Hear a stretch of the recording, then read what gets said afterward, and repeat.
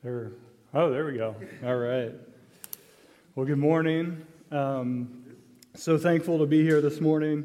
And I do, just as a brief story of grace, I wanted to thank you all so much. I don't know everyone here, but many here. But just got very sick, violently ill, you could say, around Thanksgiving. Probably the sickest I've ever been, and just seemed to always be turning for the worst. But we had so many from here who were praying for us, who dropped meals off, who did all this. Jamie was sick, Jonah was sick. I mean, it was just really tough season. But we're so encouraged by that, and just realizing in the moment of crisis, when you can't do anything, just what a gift it is to have a people who care, a people who love God, a people who are praying for you, people who are figuring out how can we help, and just dropping food off. And we didn't even know sometimes that people were coming by and they're dropping food at our door. So I want to thank you all so much. It meant so much to us, and I am truly thankful to be here. As I was 3 or 4 weeks ago, just would not have thought I'd be where I'm at today. So it's a gift for sure. Well, our scripture this morning we're continuing on in the book of 1 Corinthians. We're in 1 Corinthians chapter 7. This is Paul's letter to the church in Corinth. Paul had helped plant the church in Corinth. But let's read we're going to read from 1 Corinthians chapter 7, verses 17 through 31. So let's hear God's word this morning. Only let each person lead the life the Lord has assigned to him, and to which God has called him. This is my rule in all the churches. Was anyone at the time of his call already circumcised? Let him not seek to remove the marks of circumcision. Was anyone at the time of his call uncircumcised? Let him not seek circumcision. For neither circumcision counts for anything nor uncircumcision, but keeping the commandments of God. Each one should remain in the condition in which he was called. Were you a bondservant when called? Do not be concerned about it. But if you can gain your freedom, avail yourself of the opportunity. For he who is called in the Lord as a bondservant is a freedman of the Lord. Likewise, he who is free when called is a bondservant of Christ. You were bought with a price. Do not become bondservants of men. So, brothers, in whatever condition each was called, let him remain with God. Now, concerning the betrothed, I have no command from the Lord, but I give my judgment as the one who by the Lord's mercy is trustworthy. I think that in view of the present distress, it is good for a person to remain as he is. Are you bound to a wife? Do not seek to be free. Are you free from a wife? Do not seek a wife. But if you do marry, you have not sinned, and if a betrothed woman marries, she has not sinned. Yet those who marry will have worldly troubles, and I would spare you that. This is what I mean, brothers. The appointed time has grown very short. From now on, let those who have wives live as though they had none, and those who mourn as though they were not mourning, and those who rejoice as though they were not rejoicing, and those who buy as though they had no goods, and those who deal with the world as though they had no dealings with it. For the present form of this world is passing away. This is the word of the Lord. So a number of years ago, I spent a summer in North Africa, and I had never been to a majority Islamic country or something like that, or the culture and everything else. But I was in seminary, and I ended up through some connections, ended up flying by myself and going to Morocco and then Tunisia, spending a number of weeks in each place and just observing what God was doing there with different church planting efforts and those kind of things. But one of the stories I remember most vividly was early on getting to Fez, Morocco, and a Moroccan family inviting us in to dinner there. And I had never, I'm just trying to figure out what's going on right now. So me and this friend I was with, we went to dinner there, and we go in, and the first room is just lined with couches. I mean, everywhere there's just couches there. And so we're sitting there. This is before dinner. I have no clue what's going on. I don't speak Arabic. very little Arabic. And so just sitting there, and we sit there for maybe an hour, hour and a half, just sitting there. Literally, that's all we were doing. And I was just, it's just so different from the culture I've grown up in. We go, we eat, we have an agenda, and then we leave. But here, I was sitting there, and everyone seemed to be enjoying each other, and even the silence that just seemed awkward. But just for them, having guests in their home, having people there, it was just, they enjoyed that part. I hadn't experienced as much of that ever before.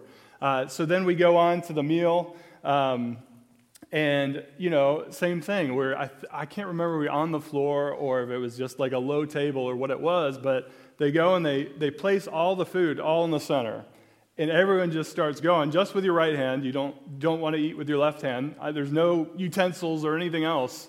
And so you just start picking at whatever's in there in the middle of the table.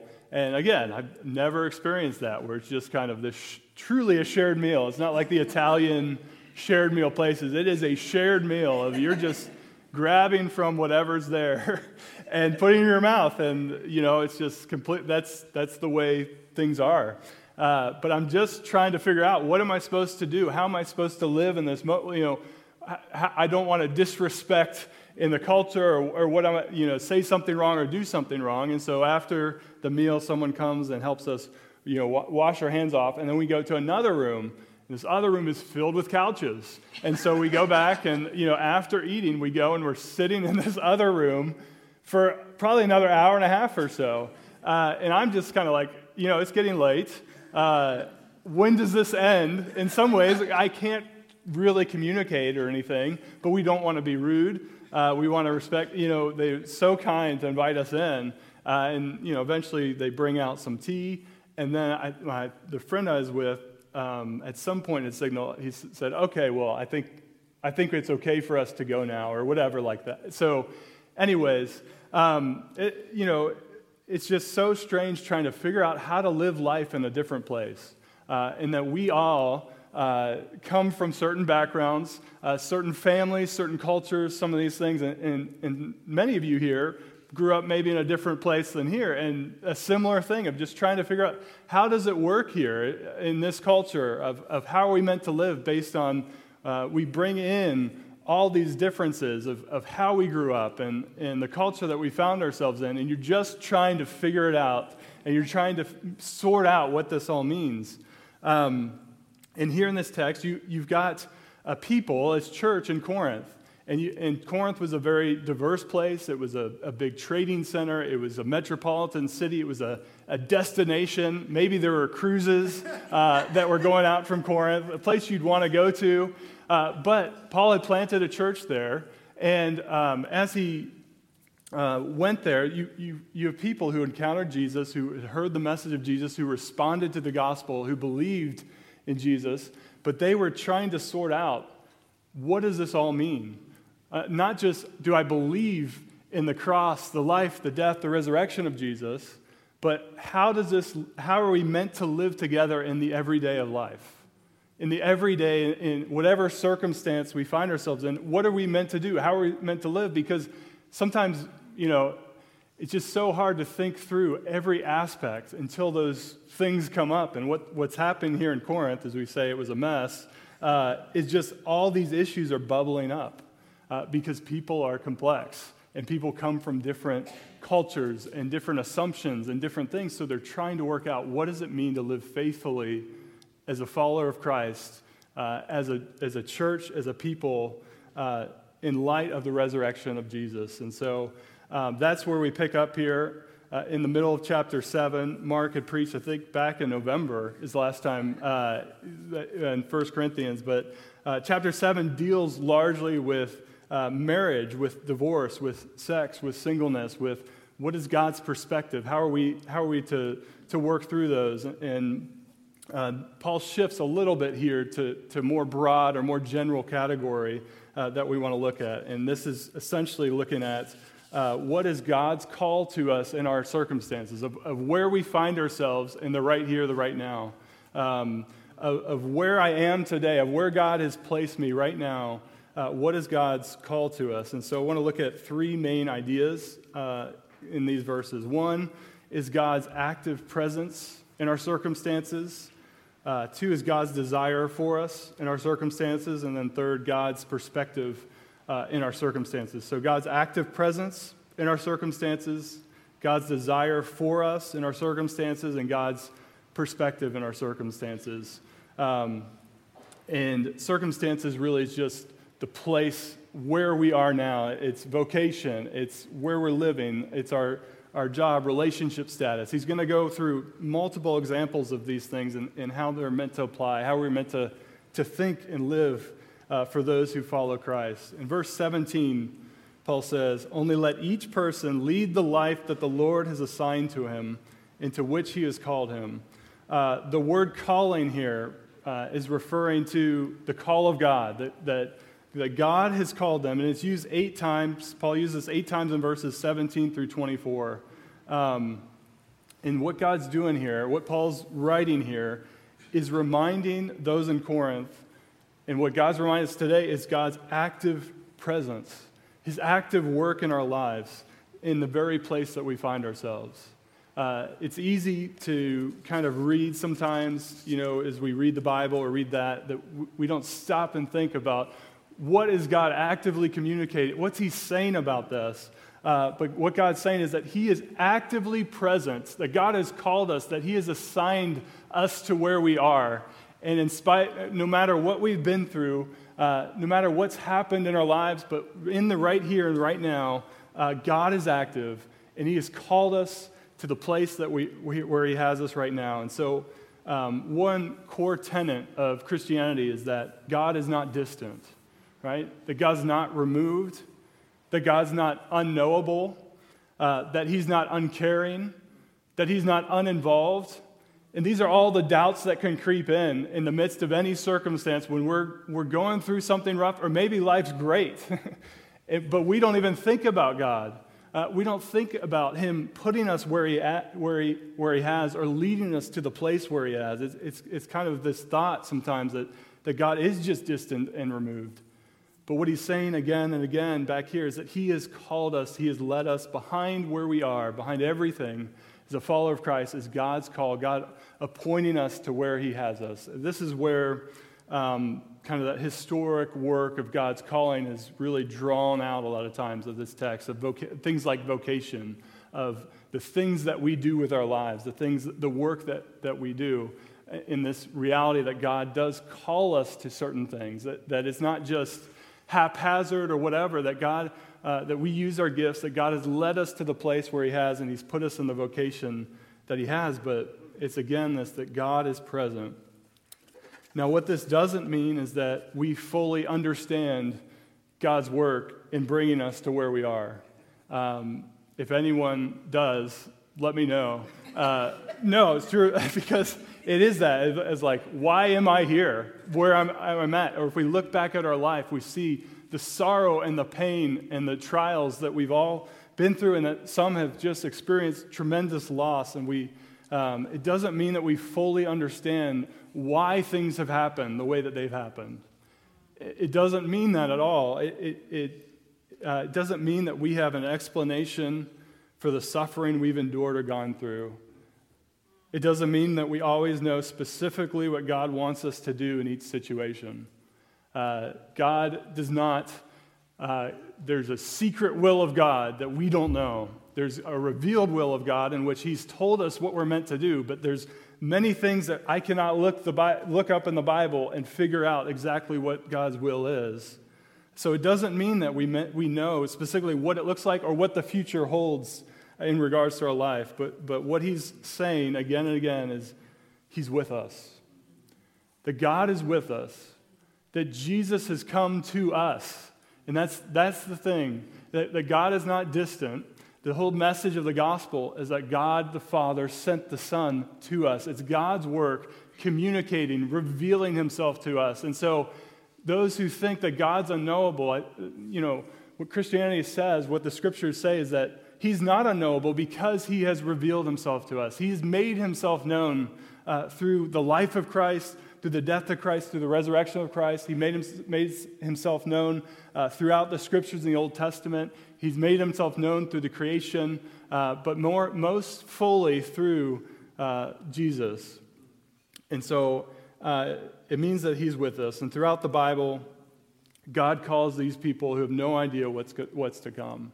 If you just start reading, even back in Genesis, and he calls Abraham, and he tells, Abraham to go. And Abraham's just, where am I going, right? He has no clue where he's going. To leave everything just to go out into the wild, to the wilderness, where, every sense of security and safety at that time was, if you can be around other people and kind of have this idea. And God just calls him out there to go. But God continually saying, I will be your God, and you will be my people. And so this language of calling that Paul's applying here to us is just a reminder of that presence, that in spite of any circumstance we're going through, God says, I am your God, and you are my people. That in Christ, you are united to me. We are united to that, and I've committed myself to you. And no matter if you can realize it or not in the here and now, I've called you. I've assigned you to where you are.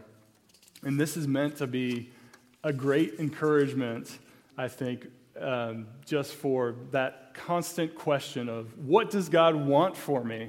Or maybe you're in a vocation that you're like, I don't know what I'm supposed to be doing, or if I'm supposed to be doing that. But what God's saying before anything is, I've assigned you where you are right now, in the here and now. Doesn't mean things won't change, but in the here and now, I've put you where I put you, and I've led you there. So we see God's active presence in our circumstances. We're going to see as well God's desire for us in our circumstances. So what does God want from us? What is God's call to us? What does God long for us in the midst of where we find ourselves? Verse 17, again, says, let each person lead the life the Lord has assigned to him.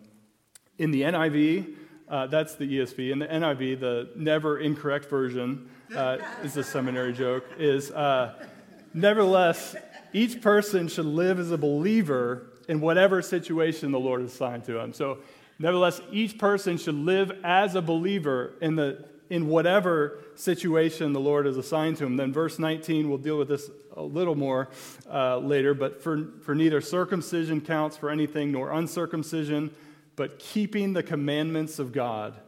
Verse 24, whatever condition each is called, there let him remain with God. What's the common theme through these verses? The common theme of what God's called for us, what God longs for us, is this: live for God where he's placed you. Right here, right now, live for him. What's overarching over where he may lead us, and he does lead us to different circumstances and different places, but overarching is, in this present moment, am I glorifying God? Am I seeking to follow him? Am I seeking to obey him where he's put me? There's so much about life that we cannot control, and we realize that more and more and more. We see it with illness. We see it with vocation. If perhaps you've lost your job, we see it all throughout. There's just so many circumstances we can't control. But the thing that God calls us that we can, in that sense, is to turn to him, to remind ourselves, to look to him, and to seek to obey, to love God and neighbor wherever he's put us. We see this again and again throughout the history of the church, of people in crazy situations and crazy places, and things happening within their lives. But in the midst of it, they're able to glorify God wherever he's placed them. I don't know if you've ever heard of Voice of the Martyrs. It's an organization. You can sign up free, I think, for the newsletter online, but it's talking about just persecution that's happening all around the world, in different places around the world, and Christians that are facing real and active pressure to conform wherever they are, to renounce Christ, who are being persecuted because of their belief in Jesus. But one thing so amazing about that, and the stories that come from this, is how many of those people have lost jobs, they've lost family, they've been imprisoned, all these things have happened in their life. But what they do talk about, by the grace of God, is that God has been present with them, that God has kept them in the midst of it, that God has been there. And not all of us are going to spend 14 years in a Romanian prison like the founder of Voice of the Martyrs. He wrote a book called Tortured for Christ. If you never read that, it's a almost life-changing book, just hearing about what has happened, what people have been through. But not all of us will go through that, but we do have very real struggles, very real things in the midst of life and kids and sickness and death that we're all dealing with. And God's call here is to seek to obey him, to love God, love neighbor in the midst of it. And there's 3 examples here that Paul uses of these different circumstances. The first is kind of looking at the religious background. So you have the circumcised versus the uncircumcised. So you have the Jewish Christians here in Corinth, and then you have Gentiles, anyone who wasn't Jewish at the time. And circumcision, if you remember, was a sign, a symbol of God's covenant faithfulness to Abraham, back from Genesis 12, but specifically 15 through 17, those chapters, where God calls Abraham, and he gives them this promise that he's going to give them a land, that he's going to make his descendants as numerous as the stars in the sky, and that through him all the nations of the earth will be blessed. And you see, circumcision is this promise of the people of God. But what Paul's saying here essentially is that Jesus has come in fulfillment of all those things, that the promises back to Abraham have been fulfilled. And so what you have here is that he says neither circumcision nor uncircumcision counts for anything. What matters to God is our heart's devotion to obey his commandments.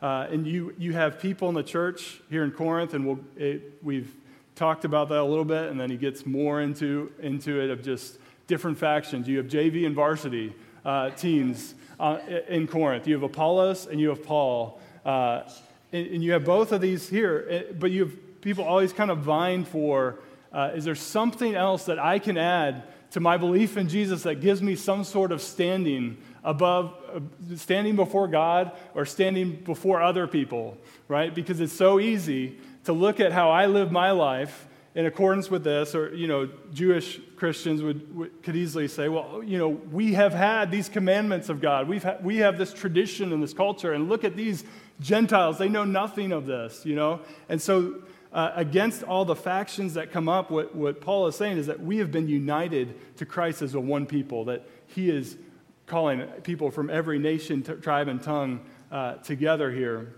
And so some of us, you may have come to know Jesus at an early age. You grew up in church. You know the answers. You did the Bible sword drills. I don't know if they still do that, but the Bible sword drill where, they give you a text or a passage, and whoever can look it up as fast as they can gets the prize for that day.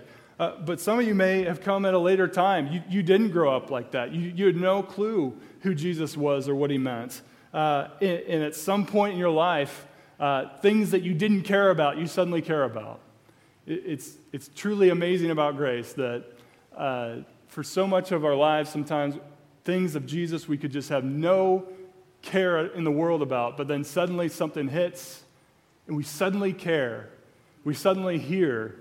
Suddenly the person and the work and the resurrection of Jesus is beautiful to us. It's not just some story. He's not just some good teacher, but he is the one in which we have to have, in order to have forgiveness of sins, to change us, we need his grace. And one thing here, just as we look at these different conditions and factions that are here, Jack Miller, he said this. He says that grace always flows downhill. That God's grace, it always flows downhill. And so when people are if we're adding anything else to the gospel, if we're seeking based on our culture, based on our tradition, based on what we adding anything else that we think will bring us more standing before God or others, we're missing the whole point of grace. And the whole point of grace is that God has called a people from every culture, tribe, tongue, and nation, that this message is not for the gifted, it's not for the rich, this message is not for those who have the most knowledge, it's not for exclusively for those who are married or are single, that this grace we have received, it always flows downhill, and it comes to us for those who God has humbled, who we see his grace, we see his mercy, and we have no standing. We have nothing to prop ourselves up against. We can't look at someone else, another Christian, and say, well, man, I'm with Apollos, and he's just way better at speaking. Paul is putting people to sleep over there, and, here, just every word is like, they say a good preacher, they say, well, they can preach the paint off the walls, that the paint literally comes off the walls if they're preaching, but you have some of that just happening here, but we see the, circumcised, uncircumcised, these things don't matter. Second is we see economic conditions here. Bondservant, slavery versus free, verse 21. Were you a bondservant when called? Do not be concerned about it. But if you can gain your freedom, avail yourself of the opportunity. You are bought with a price. Do not become bondservants of men. So the Greek word here is doulos. It's translated bondservant. Some translations translated as slave. Just want to make a brief note here. Slavery or bondservant was different than chattel-based slavery, in practice back in American history, which is chattel-based slavery is actually the actual owning of a human, trying to own them and their offspring as property, able to be bought and sold, forced to work without wages. 1 Timothy calls that is completely wicked. He used the term enslavers to detest that. But there is a reality of just the economic conditions that bondservants in this time or slaves in this time often could earn wages. They could often earn their freedom over time. They're often entrusted with massive amounts of responsibility. It doesn't mean that there wasn't complete injustice that was happening, that people were being oppressed at the time, that wrongdoing was present in this culture. And so Paul goes out of his way to say, if you can gain freedom, you should. But the central question Paul is addressing here, and I think for us is, right here is, can I serve God faithfully as a bondservant? So what if my current circumstances place incredible restrictions on my life? Can I actually be a Christian, a faithful follower of Jesus in where God has me? And this is, I think, the core question here is can I serve God faithfully as a bondservant? And God's saying, I have called people from all different places, called people in all different conditions. I've called people in all different struggles and trials. And he's saying here that at the end of the day, a call is to serve him faithfully, that those things don't limit us from being able to serve God in struggling times. And so that's kind of the central question he gets at, is can we serve God faithfully there? See, God cares about our circumstances, but God longs for us more than changing our circumstances to love him and to be content where he's placed us. So it doesn't mean God doesn't lead us out of things or call us into a different vocation or change schools where our kids are or call us to move to a different place. But the primary call of God, more than changing those circumstances, is to love him and to be content where he's placed us. Charles Spurgeon, some call him Chuck. No, they don't, I don't think. But Charles Spurgeon, I don't know why. I always think that Charles Schwab talked to Chuck. Charles Spurgeon writes this when reflecting on these verses. He says, "Let your first care be to glorify God to the utmost of your power, where you are. Fill your present sphere to his praise. And if he needs you in another, he will show it to you. This evening, lay aside vexatious," I had to look that up, it's kind of anxiety-producing ambition, and embrace peaceful content. But I love that. Let your first care, the first priority above all else, is to glorify God to your utmost of your power where you are, in the right here and the right now.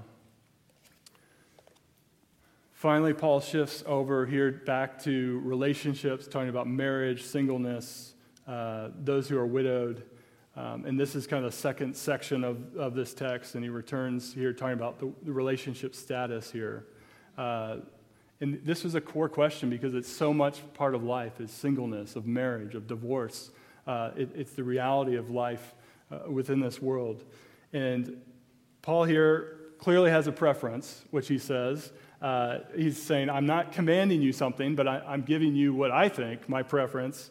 And he just, again, affirms singleness is a legitimate thing, is a way. It's a gift of God where God's commanded that there's a uniqueness about singleness, in which ways in which they have a freedom to serve God, or certain cares that aren't that they don't have when they're married. But he's also not saying marriage is sinful either. Some here who may be single may say, singleness is not a gift that I have. And I think that's legitimate in saying that. But I think there's others that may say in the church, singleness is just, I'm content not being married. I'm content not being, maybe depending on the circumstance, of remarried or something like that, that I am content where God has me. It's not this...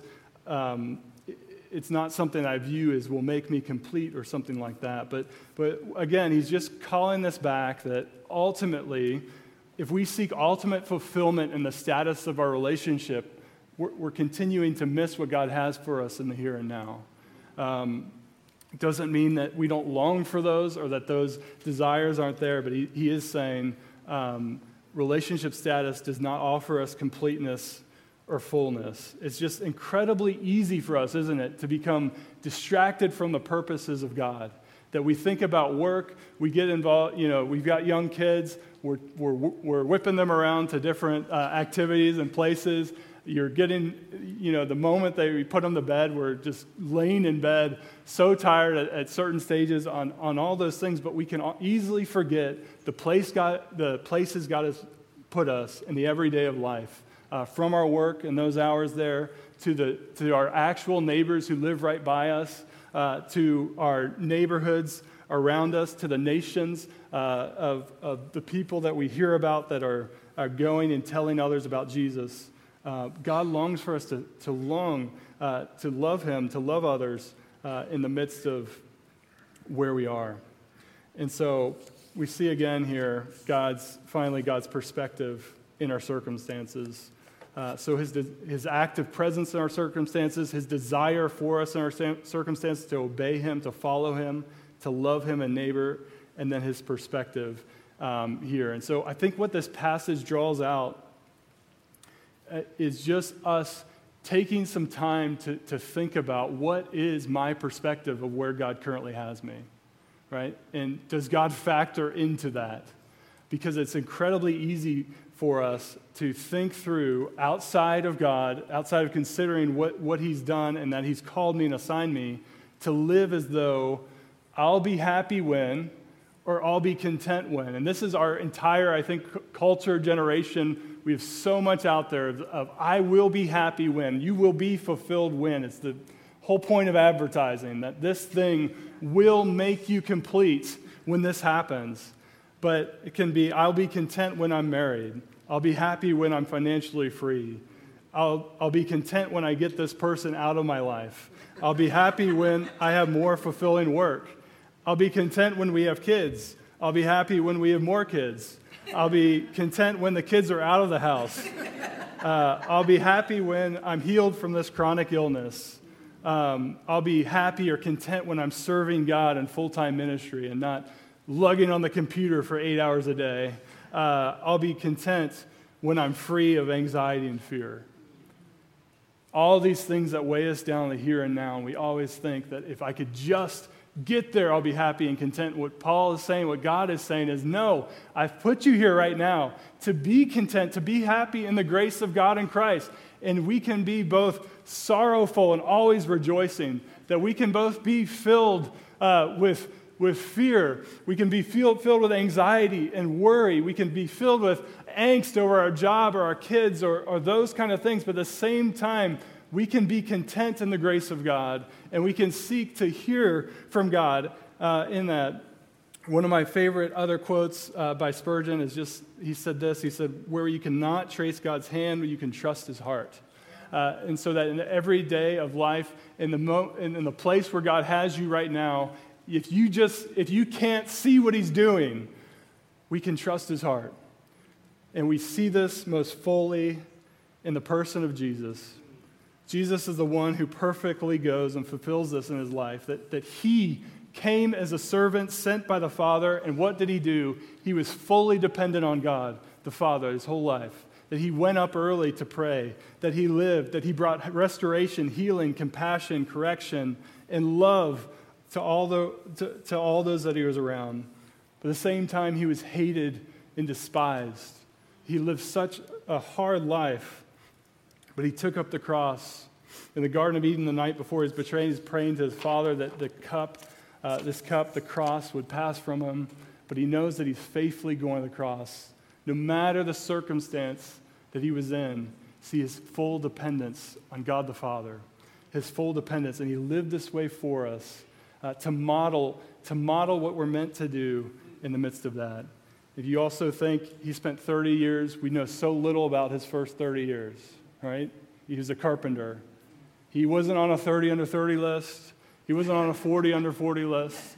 He was faithfully serving the Father in what seems like obscurity because we don't know about that. We see those 3 years leading up to the cross, but there's so much of his life that we don't see.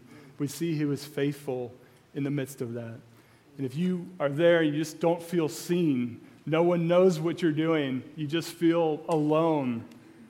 Again, God's promise is he's with us. And so the real question for us is do we take God's perspective, God's interpretation of where we are, or am I just kind of completely neglecting that and just my mind is going crazy with what I need to do or where I am at or where I should be or where God should have me and where he should have brought me and I'm not there and I would be there and if I could just be there, I'd be more fully devoted to him. All these things that hit our minds. And God says, no, that peaceful content comes from knowing Christ and knowing he has assigned us where we are, that we are, as he has sent the Son, he sends us out. And he has sent you to your neighborhood, to your apartment building, to the schools you find yourself in, to the workplace where you are. He sends us out as ambassadors of him and his grace that we might live for him. Let's pray. Father, we